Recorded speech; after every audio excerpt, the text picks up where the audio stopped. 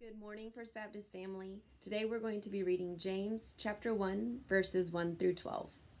James, a servant of God and of the Lord Jesus Christ, to the 12 tribes in the dispersion, greetings. Count it all joy, my brothers, when you meet trials of various kinds, for you know that the testing of your faith produces steadfastness. And let steadfastness have its full effect, that you may be perfect and complete, lacking in nothing. If any of you lacks wisdom, let him ask God, who gives generously to all without reproach, and it will be given to him. But let him ask in faith, with no doubting, for the one who doubts is like the wave of the sea, that is driven and tossed by the wind. For that person must not suppose that he will receive anything from the Lord. He is a double-minded man, unstable in all his ways. Let the lowly brother boast in exaltation, and the rich in his humiliation, because like a flower of the grass, he will pass away. For the sun rises with its scorching heat and withers the grass. Its flower falls and its beauty perishes. So also will the rich man fade away in the midst of all his pursuits.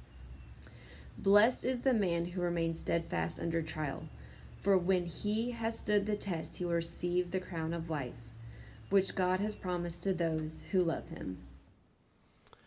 Thank you so much, Jenny, for reading that for us this week. I want to start today by start a new series today. We're going to spend a few weeks, and then we'll see how this text from James chapter 1 relates to us as we go through this series. I've titled this series Survivor, and of course we can think back to how this virus, how these last several days has impacted us. And today I want us to think about God's purpose in difficulty, or God's purpose in trials. And as we start this series, the goal over these next few weeks is going to be to help us frame some kind of understanding of what it means to go through adversity as people of God. And not just to go through the adversity and not just to survive, but to actually thrive during that time of adversity. I guess you could say that for the next 4 weeks, my objective is to make you suffer. Go ahead, it's all right, laugh at home, it's fine. It's jokes at church are just as funny as they are at home. But we're going to talk about suffering the next several weeks, and hopefully I won't make you suffer too much as we go through this time together. But as we look this morning at the book of James, as you heard Jenny read the text to us, and we'll look at a couple of more verses in that text even more closely as we move through our time this morning. But James knows what it's like to experience suffering. James knows what it's like to go through times of adversity and difficulty, and from his writing he helps us see God's purpose in those trials. He's writing this letter to really some blue-collar Christians who were trying to keep their head above the water. They're trying to do what God had called them to do, and they are realizing that following Jesus is not as easy as they might have been led to believe. They are realizing that there are bumps in the road, that there are pits in which they have fallen. They are realizing there's some difficulty in being a follower of Jesus. In fact, if you look back at verse 1, when it mentions that there were it's written to the 12 tribes in the dispersion, that is, that these are believers who have been forcibly dispersed from their homes. They have fled because of persecution. They are going through some difficult times, much like we have seen in our lives over these last several weeks to various degrees. And each person has had a difference of difficulty or degree of difficulty in the storm in which we're facing, but we all have experienced what it's like to go through difficulties, go through hardships, go through a season of suffering, not just in these last weeks, but some of us have experienced that throughout most of our lives. There have been long seasons of suffering. There have been, for some, shorter seasons of suffering. But the bottom line is we all need to learn how to survive and thrive in those moments. We all need to learn how we can respond to suffering, how we can respond to adversity, even in these days, in the way that God would have us respond. And so this morning, as we look at the book of James, as we think about God's purpose in trials, I want to mention to you three things that James mentions that enables us to better understand the purpose of God in our trials. Now, the first thing I want you to notice is this, that James explains to us the perspective we need to have as we go through trials. And so he first talks to us about the perspective we should have.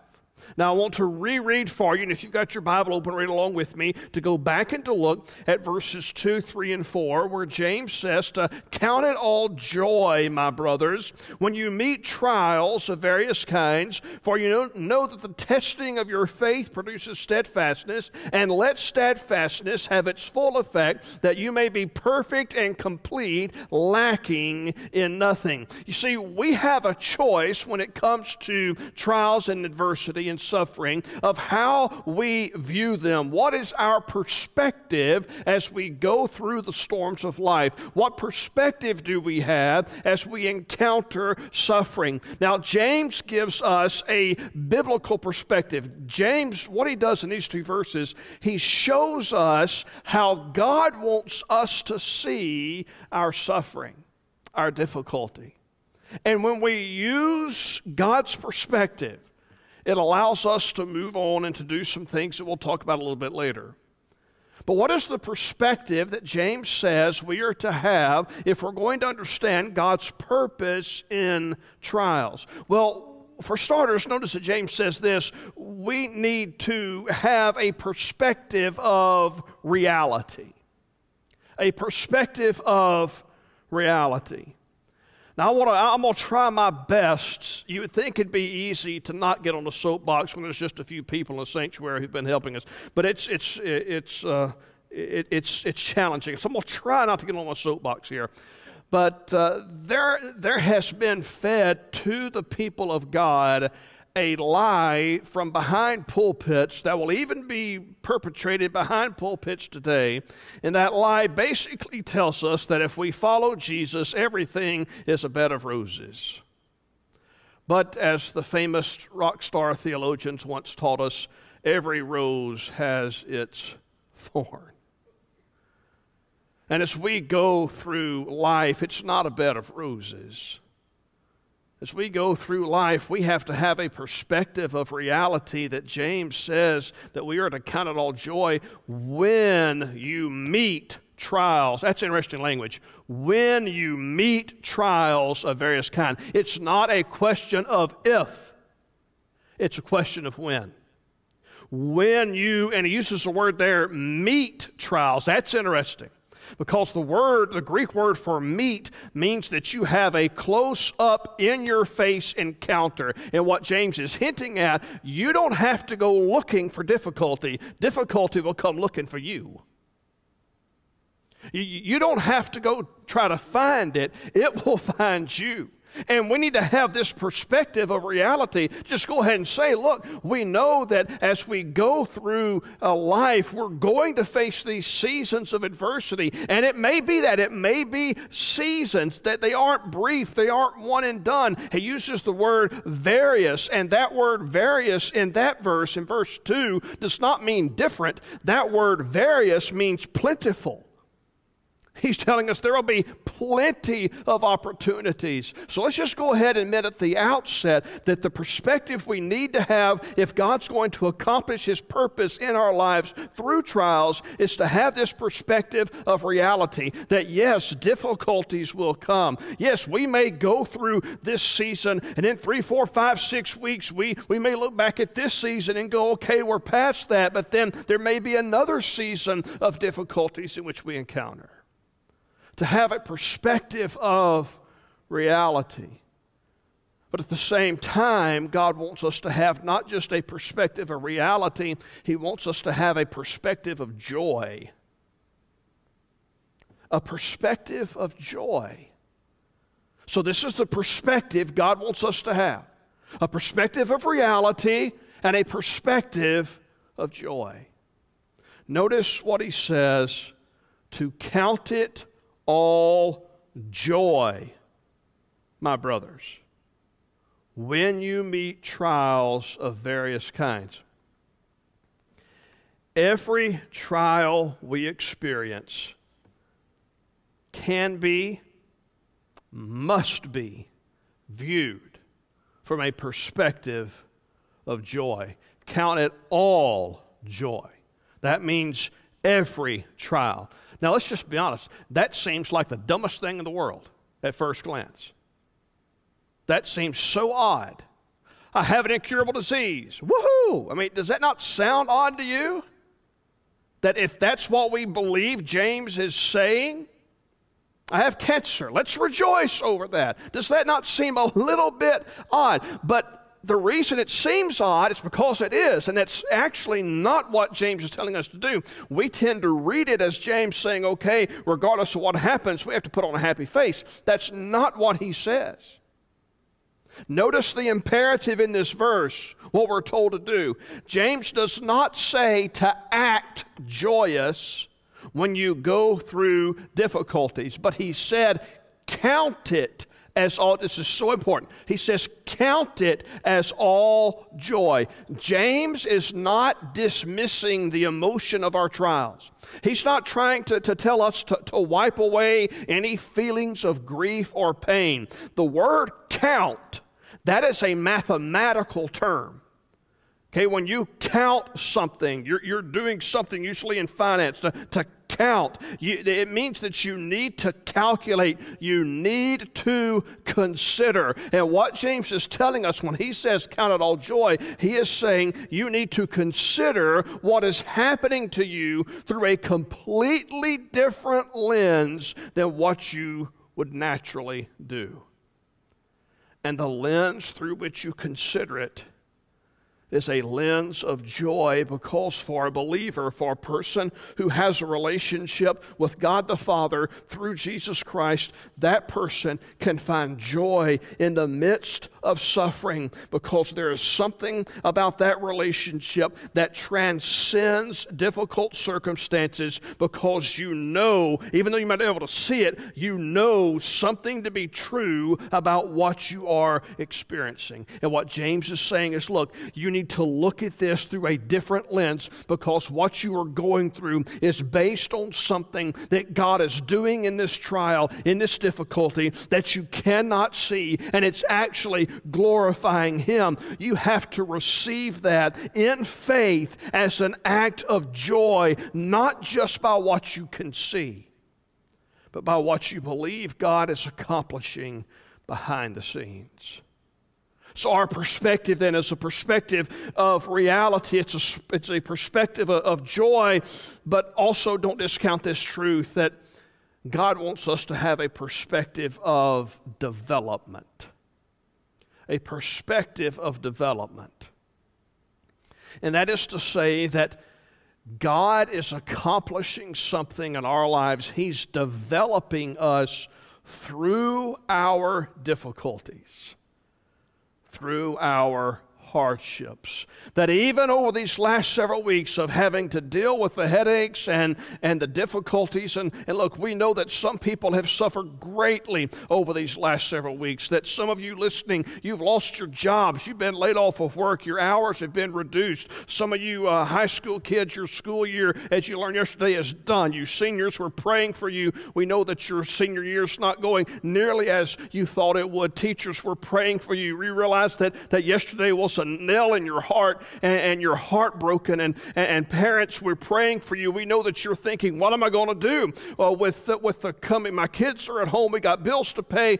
We know people are suffering, but let me ask you, let me implore you to view it from this perspective. What is God going to accomplish in your life in this season? And the only way He's going to accomplish that is because of this season. That is to say, God is doing something in your life, and you'll be able to look back and see it, and the only way that God will accomplish it is through adversity.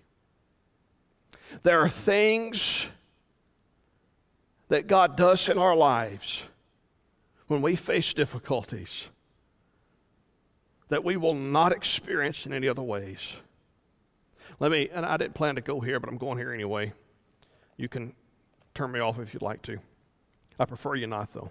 Hang with me. The Apostle Paul writes in Philippians, and he says, I want to know Christ and the power of his resurrection and the fellowship of sharing in his sufferings. See, Paul realized there was something about enduring suffering for Jesus that allowed him to enter this level of a relationship with Jesus that he could not enter unless there was suffering involved. After all, as we'll see at the end of this, Jesus was a man who knew what it was like to suffer. And so James talks about this thing that God's developing in us, this perseverance. And we need to have that perspective that when we go through difficulties, it's not all doom and gloom. That yes, it may be difficult, but that God is working in us. This is a perspective of reality, but God is accomplishing something in us that he may not accomplish in normal circumstances. So this then is the perspective we should have.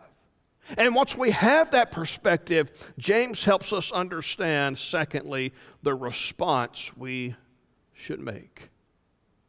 So we've got the perspective that we should have, and then we have the response we should make. What do I do? What do I do when I face seasons of difficulty? What do I do when I realize that I am in a fight for survival in this life? What do I do when difficulty arises? Let me read to you again. You can read along with me, verses 5 through 11. James kind of lets us know what we are to do. In James 1:5 it says, if any of you lacks wisdom, let him ask of God, who gives generously to all without reproach, and it will be given him. But let him ask in faith with no doubting. For the one who doubts is like a wave of the sea that's driven and tossed by the wind. For that person must not suppose that he will receive anything from the Lord. He is a double-minded man, unstable in all his ways. Let the lowly brother boast in his exaltation, and the rich in his humiliation, because like a flower of the grass he will pass away. For the sun rises with its scorching heat and withers the grass, its flower falls, and its beauty perishes. So also will the rich man fade away in the midst of his pursuits. What does James tell us our response should be? Let's break down real quick what he says. As we go through adversity, as we seek to understand God's purpose in trials, James tells us to do a couple of things. One, he says that we should respond to trials by seeking God's wisdom. We respond to trials by seeking God's wisdom. If any of you lacks wisdom, let him ask of God, who gives generously to all without reproach, and it will be given to him. Now, the word here for wisdom, when James mentions wisdom in verse 5, he's not talking about intellectual insight so much as he's talking about faith wisdom. So this idea of wisdom, this is to recognize and understand that God works in mysterious ways, and that we cannot figure out all of those mysterious ways. That God is doing something in this mess, and we just don't exactly know what it is from our wisdom. We need the wisdom of God. So to seek God's wisdom means that we say to God, God, I don't understand what's happening right now. God, I don't understand why. I don't understand why me. I don't understand why now, but I know you. And I understand something about you. And I know that you are good. And I know that you are sovereign. And God, I need your wisdom. I need your strength to view this in a completely different way that will allow Christ to be sufficient in my life. God's wisdom is us saying, God, I need you to carry me through this. To seek the wisdom of God. But also to note that we should respond to trials by trusting God's character. We respond by seeking God's wisdom, but we also respond by trusting God's character. This is how we seek God's wisdom. It's by trusting His character in our trials. Look at what He says, or read with me what He says in verses 6 and 8 again. The one who asks for wisdom must ask in faith with no doubting, for the one who doubts is like a wave of the sea that's driven and tossed by the wind. For that person, the person who doubts, must not suppose that he will receive anything from the Lord. That person is a double-minded man, unstable in all his ways. How many of you are at home with someone unstable right now? That was meant to be a moment of levity, okay? So stop looking at your kids. Kids are looking at your parents. Look at what he's saying. Let me illustrate it this way.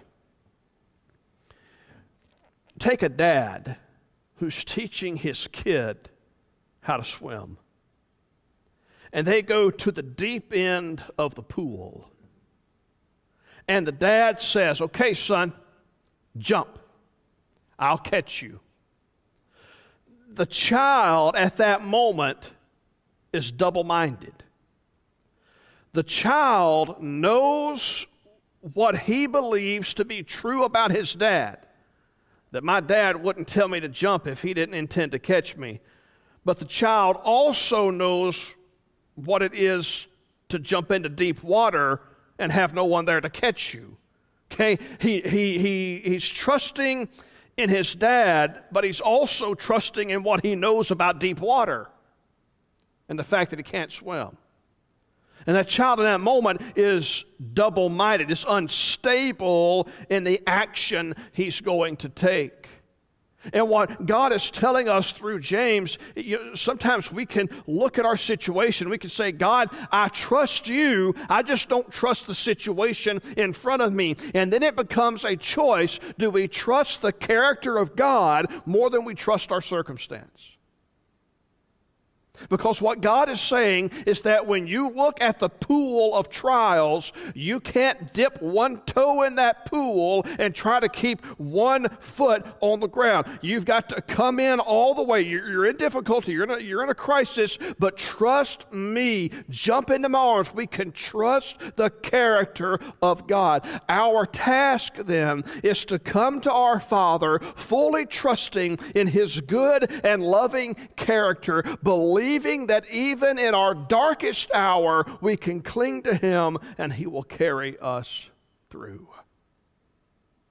We respond to trials by seeking the wisdom of God, by trusting the character of God, but also by relying on God's sufficiency. We rely on God's sufficiency. In verses 9, 10, 11, James talks about 2 types of people, both who struggle with trials, the poor and the wealthy. He speaks to both about what it means for them to rejoice in their trials. The poor, he tells us, the poor have always known difficulty. They have always struggled.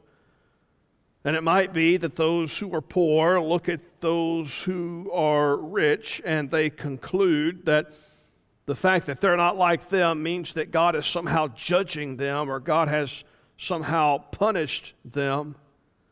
And James says, no, you need to glory in those humble circumstances because Christ can be made glorious because in our weakness, Christ is strong. The poor man, James says, can have joy because he knows what it means for Christ to be sufficient. And when he mentions the rich, many people believe the rich are people who had recently lost their wealth, and because of that, they were in humiliation. They were shamed because somehow all that they had is now stripped away. And James tells them, rejoice because you've come to realize that riches and wealth are temporary and that Christ, not wealth, is sufficient. In either circumstance, which all of us are in one of the 2 places, in either circumstance, regardless of our economic or our social status, trials occur and we suffer. And when we do, we need to respond by relying on God's sufficiency, knowing that if Jesus is all we have, Jesus is all that we need. And when we respond by relying on the fact that God is sufficient, it makes a huge difference in how we approach the storms of life. So James tells us first the perspective we should have, and then he tells us the response that we should make, and finally James tells us the result that we should expect. The result that we should expect. Okay, as we go, what he's saying here, as we go through trials, we go through adversity, we go through difficult circumstances, if we have the right perspective, and we view this thing from a perspective of reality, we view it from a perspective of joy, we view it from a perspective of development, that God's doing something in us, if we make the right response, that is, if we seek the wisdom of God, if we rely on the sufficiency of God, if we trust the character of God, here is the result we should expect.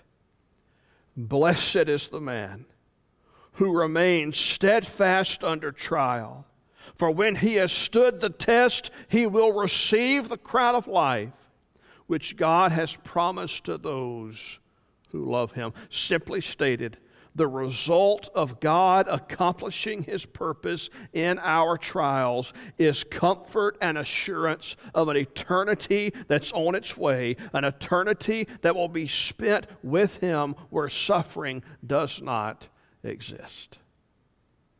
Paul puts it this way in Romans chapter 8 and verse 18. For I considered that the sufferings of this present time, of coronavirus, of COVID-19, of death, disease, sickness, and hospitals, I consider that the sufferings of this present time are not worth comparing with the glory that is going to be revealed in us. You see, having the proper perspective of trials enables you to know that God is doing something now. He is maturing you, He is sanctifying you, but it also lets you know that God has something else for you on the other side of this life. A day is coming when there is no more suffering, there is no more pain, there is no more suffering and sorrow. For the believer of Jesus Christ, for the child of God, hear me well, for the person who's made Jesus their Lord and Savior, you might be enduring a cross right now, but always remember, a crown always follows a cross. Jesus' death led him to a crown. And for those who follow him, as James tells us, when we stand the test, when we endure our cross, we will receive the crown of life. And look, when you know that, when you know the results, you can endure the trial. When you know what's coming in eternity, you can endure what you're experiencing right now. Lift your head high, Christian friend. Yes, let's not ignore the fact that we're suffering, but let's understand that your trial, your adversity on this life, on this earth, it is as close to hell as you'll ever be. And a day is coming when we no longer have to endure suffering. I don't know what trials you're walking through right now, but I do know this.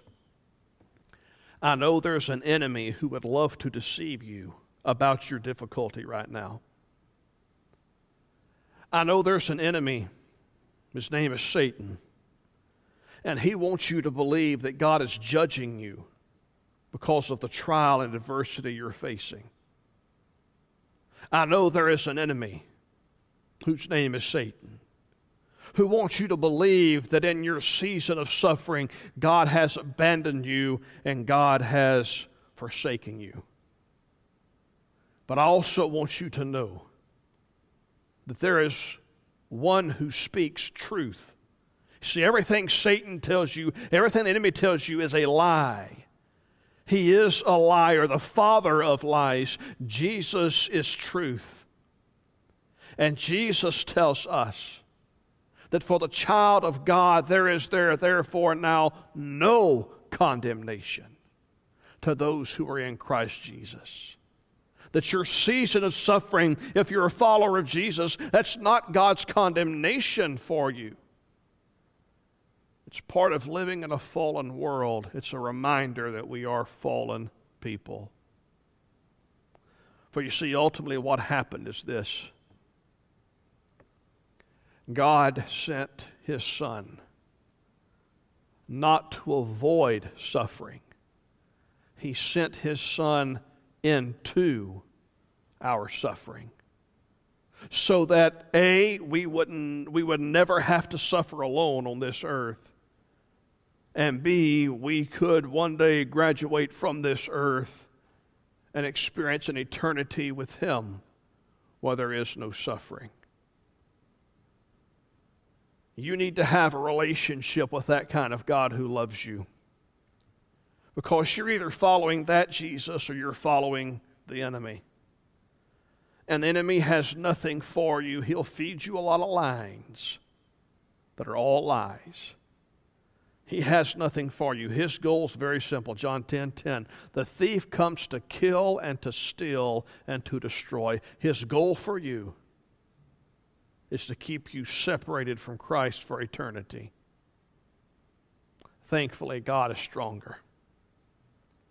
And thankfully, the Bible tells me that if we confess our sins to God, as great as they might be, as massive as our sins might be, that His grace is greater and that He's able to forgive us. So if you are listening to me today and you've never placed your faith in Jesus Christ, today is the day that God would love for you to turn from your sin and to place your faith in Jesus. You say, preacher, how do I do that? You do that through something we call prayer. Simple as calling out to Jesus right where you are, confessing to God that you are a sinner, admitting your sin before God, agreeing with what God has said about your sin, and then professing your belief, your trust that Jesus lived the life you could not live. He died the death you should have died. And if you place your faith in Him, trusting that His work will save your soul and provide you eternity in heaven with Him. You say, well, I've got some questions about that. Maybe you're at a point to where you're ready to take your next step. And that next step might be the idea of salvation, asking Christ to be your Savior. That next step might be you being obedient to the commands of Christ and following the example of Jesus by being baptized. That next step might be that God has you at a place in your life where you realize that He's placed your heart for ministry here at First Baptist Church, and you want to become a part of our family of faith and join us as we seek to make an impact in the city of Milton, in Santa Rosa County, the state of Florida, our nation, and our world. That might be your next step. I don't know what your next step is, but we want to invite you to make that next step. Now, we're not here in a place to where at this point we invite you to walk down an aisle, because you're not here to walk down the aisle, but you can still make that decision today. If you'll go to our website, fbcmilton.org, and there from that website, fbcmilton.org, you'll see a link that's entitled My Decision. If you'll click that link, that will again take you to a brief form that you can indicate what decision you'd like to make. Click Submit. That comes directly to my inbox. It comes to no one else but me. So if you have a decision you want to make, you go to fbcmilton.org, you can click My Decision, make your decision, and we'll provide you with some resources for you to take that next step. If you've got questions, we'll be glad to try to answer those. You can also text the word decision, okay? The word decision. You can text that word to this number, 850-391. 1646. Okay, that's texting the word decision to 850-391-1646. Again, it's going to take you to that form. Submit, comes directly to me, or you can shoot me an email. That comes to no one but me, doesn't get filtered through. You're right to me, okay? my email address is jrussell@fbcmilton.org. jrussell@fbcmilton.org. We simply want you to take the next step that God's placing upon your heart, and we'd love to walk with you as you work through those next steps.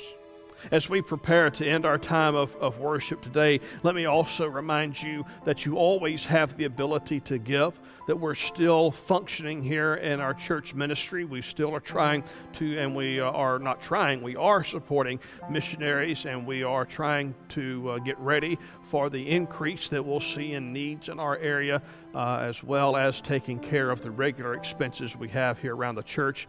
We invite you to continue to give. Many of you have been so faithful to that. Thank you very much. You can give to us in a couple of different ways, to the church, a couple of different ways. fbcmilton.org/giving. Just go to the church website, find the link for giving. You can do that right now. You're already online. If you're watching this, you can do that right now. Go and you can give your offering that way. It's completely safe and secure. You can then mail your offering to the church office, 6797 Caroline Street. Again, you can go and look at our website and find that address at the bottom. It's 6797 Caroline Street. Again, thank you for doing that. We got a big day coming up here Tuesday at First Baptist Milton. We are partnering with our friends with Feeding the Gulf Coast. We'll have about 10,000 pounds of food that is scheduled to be delivered here to us, and we'll be distributing that on Tuesday. So if you are in need, if you're not wanting to get out to the madhouses of Walmart and Target and Publix and everywhere else, if there's a lot of people around at that time, or you just don't want to get in that environment but you need some help, then come up here to the church at 11 o'clock on Tuesday, and we'll do our very best to get some food to you if you'll get in line and take part in that. If you know someone, encourage them to come and take part in that. Hope you'll tune in Wednesday at 6 p.m. on our Facebook and YouTube feeds. We will have midweek Bible study, a brief time there. Hope you'll tune in there. And I hope you'll be back here next Sunday at 10:30 a.m. for, well, not here, but here at your house here, online only, next Sunday. Again, we will have this time of worship together, and I hope you'll be a part of that. As we close, I want to pray for you, and to pray for us, and to pray for the cause of Christ going forward. Would you bow with me as we pray? Father God, thank you for your love. Thank you for your mercy. Thank you that you have enabled us to gather here together today and to worship. Father, I pray for each person that's listening, whether they're listening to us live, whether in your providence you'll see fit for people to listen a week or a month or years from now. Somehow you'll cause this message and this time of worship to cross their path. We believe that you do that for a purpose, because you want to speak to our hearts. So I pray for each person who is listening or will ever listen to this, God, that you would speak to our hearts, that you would help us as we try to navigate the difficult seasons of life, and that more than anything else, you'd be glorified through all that we say and do. Now go with us as we live our lives. Keep us safe. Help us to use the common sense you've given to us. Help us to be mindful of our neighbors. And Lord, help us in all that we do to glorify Jesus. In his good name we pray. Amen.